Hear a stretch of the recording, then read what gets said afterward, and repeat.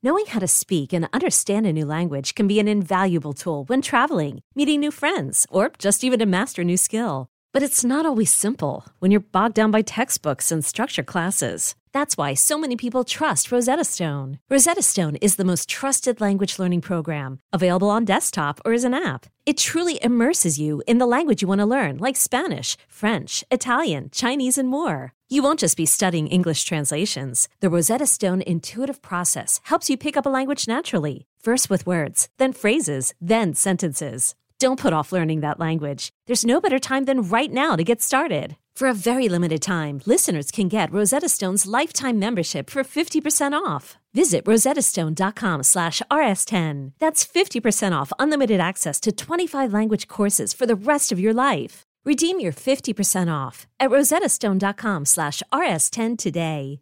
Is your child struggling with a specific subject or need help with homework? Are they asking questions that you're not sure you can fully answer? IXL Learning is an online learning program for kids. It covers math, language arts, science, and social studies. IXL is designed. This program will improve your kids' grades. Studies done in almost every state in the country. The kids who had IXL are consistently doing better. Powered by advanced algorithms, IXL gives the right help to each kid no matter the age or personality. And it doesn't have to eat up all your time. One subscription gets you everything for all the kids in your home, pre-K to 12th grade. So don't miss out. 1 in 4 students in the U.S. are learning with IXL. IXL is used in 95 of the top 100 school districts in the U.S. Make an impact on your child's learning. Get IXL now. And listeners can get an exclusive 20% off IXL membership when they sign up today at IXL.com/audio. Visit IXL.com/audio to get the most effective learning program out there at the best price.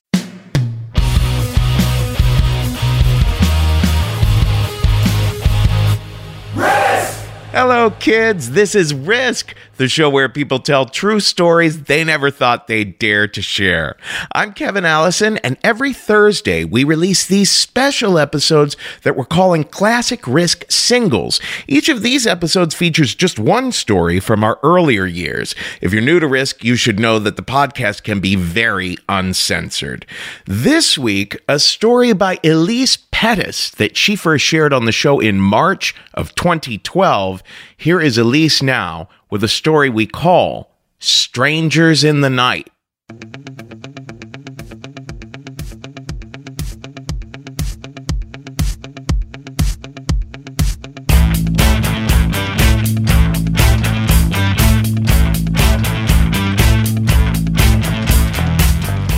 When I was 13, I looked like the kind of girl that would make a responsible babysitter. That's what my aunt and uncle thought when they offered me my very first job. They wanted me to watch my younger cousins, Tom and Rebecca, who were aged 3 and 5, while they went out to a party. And I was thrilled.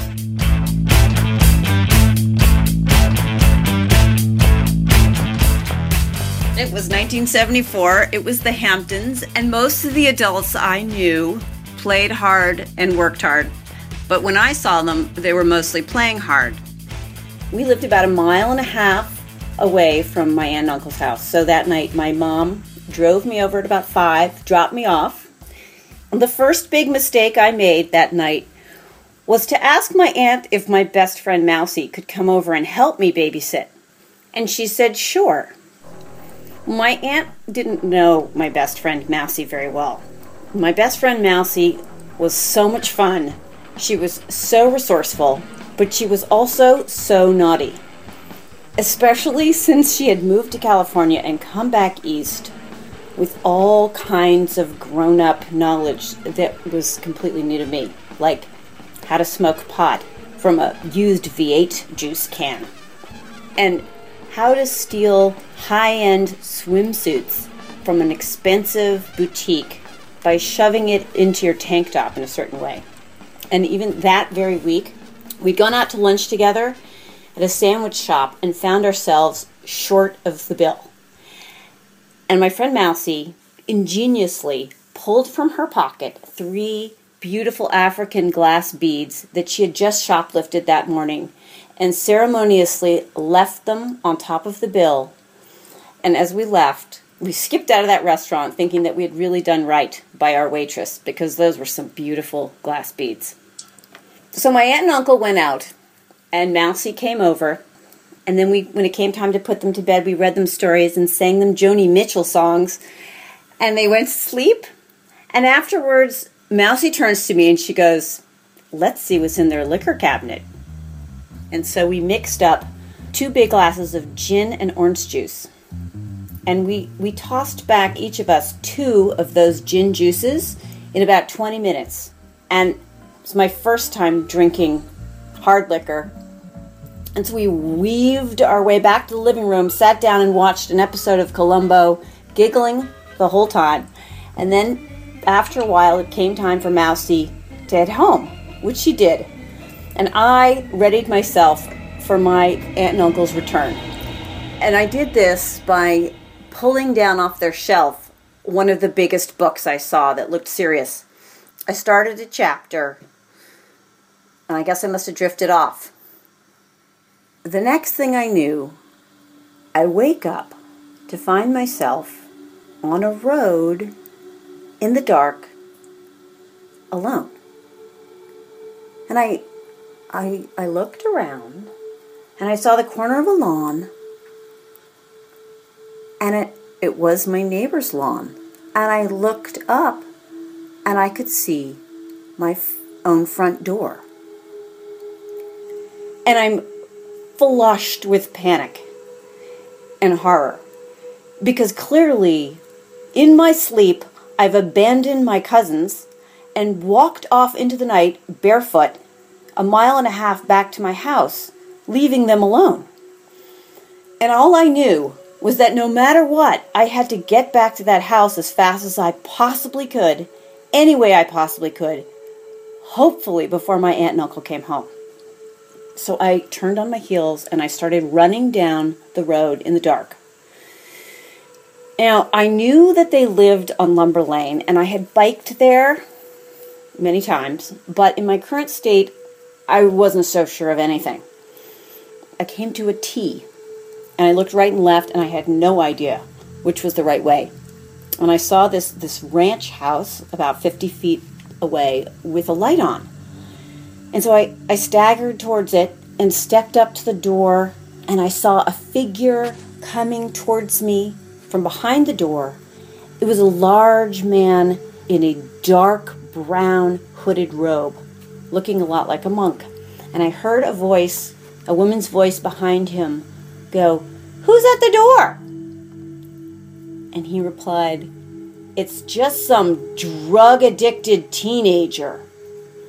And I said, "Oh, no, I just need to find out where Lumber Lane is. Can you tell me where Lumber Lane is?" And he looked down at me and he said, "Get out of here. Get off my lawn and get yourself off of drugs." I backed away and I turned back to the road and I thought, of course he's right, but right now I just have to get back to that house. And I figured at this point that I'd just keep running until I found a street sign that would give me some sense of my bearings. And I finally came to this lit intersection that looked something like the center of the village of Bridgehampton. And there, nearby, was a gleaming limousine.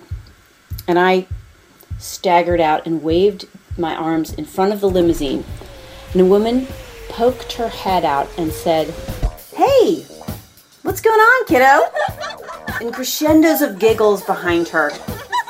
I look in, and I can see past her a car full of women and a guy at the wheel with tinted glasses on, playing it cool.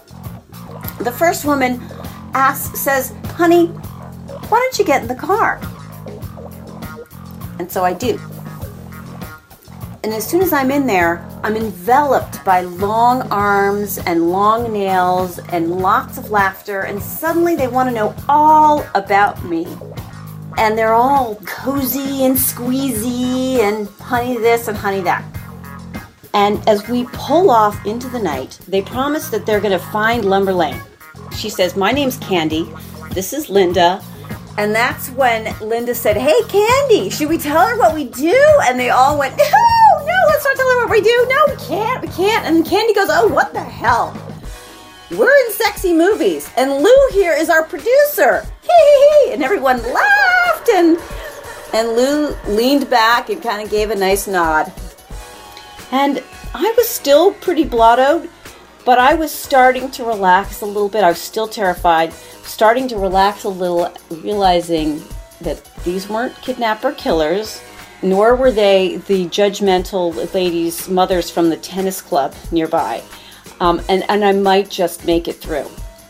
Even when Candy kept asking me, honey, you sure you didn't take anything earlier? I kept insisting that I had not. Mostly because I was so mortified about the whole experience, I thought that if I just willed it to go away, it would. So I direct us to go left, and then another left, and then another left, and then the next thing I know, we're back at the intersection where they picked us up. And I look up, and I see two signs. One sign says Montauk Highway, and the other sign says Lumber Lane. So everybody titters in the back seat, and we head off down Lumber Lane. And as we pull up to my aunt and uncle's house, I can see that their car is in the driveway.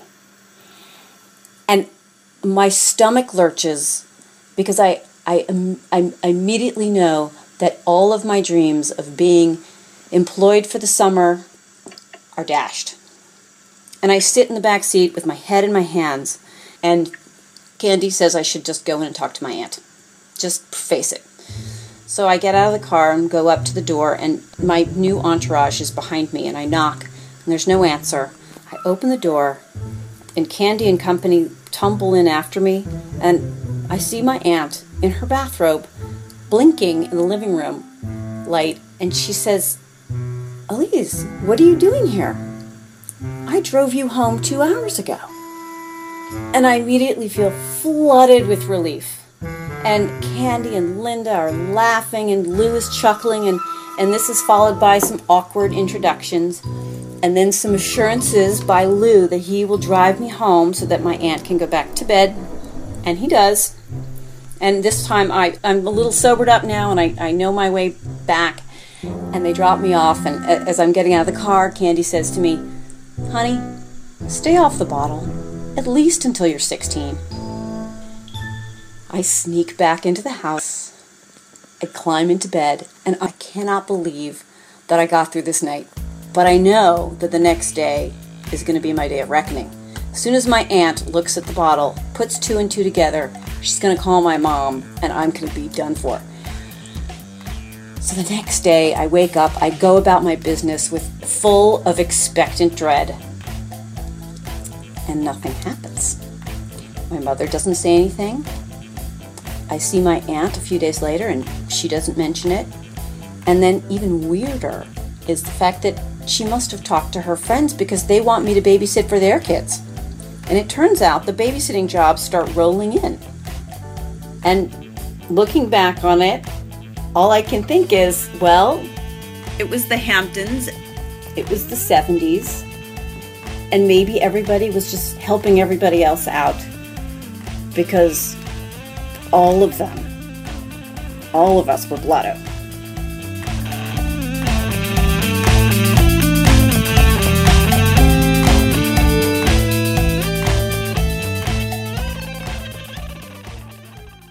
That is all for this week's Classic Risk Singles episode. Now, don't miss out on our regular full-length episodes. There's a brand new one every Tuesday. And everything you might want to know about us is at risk-show.com.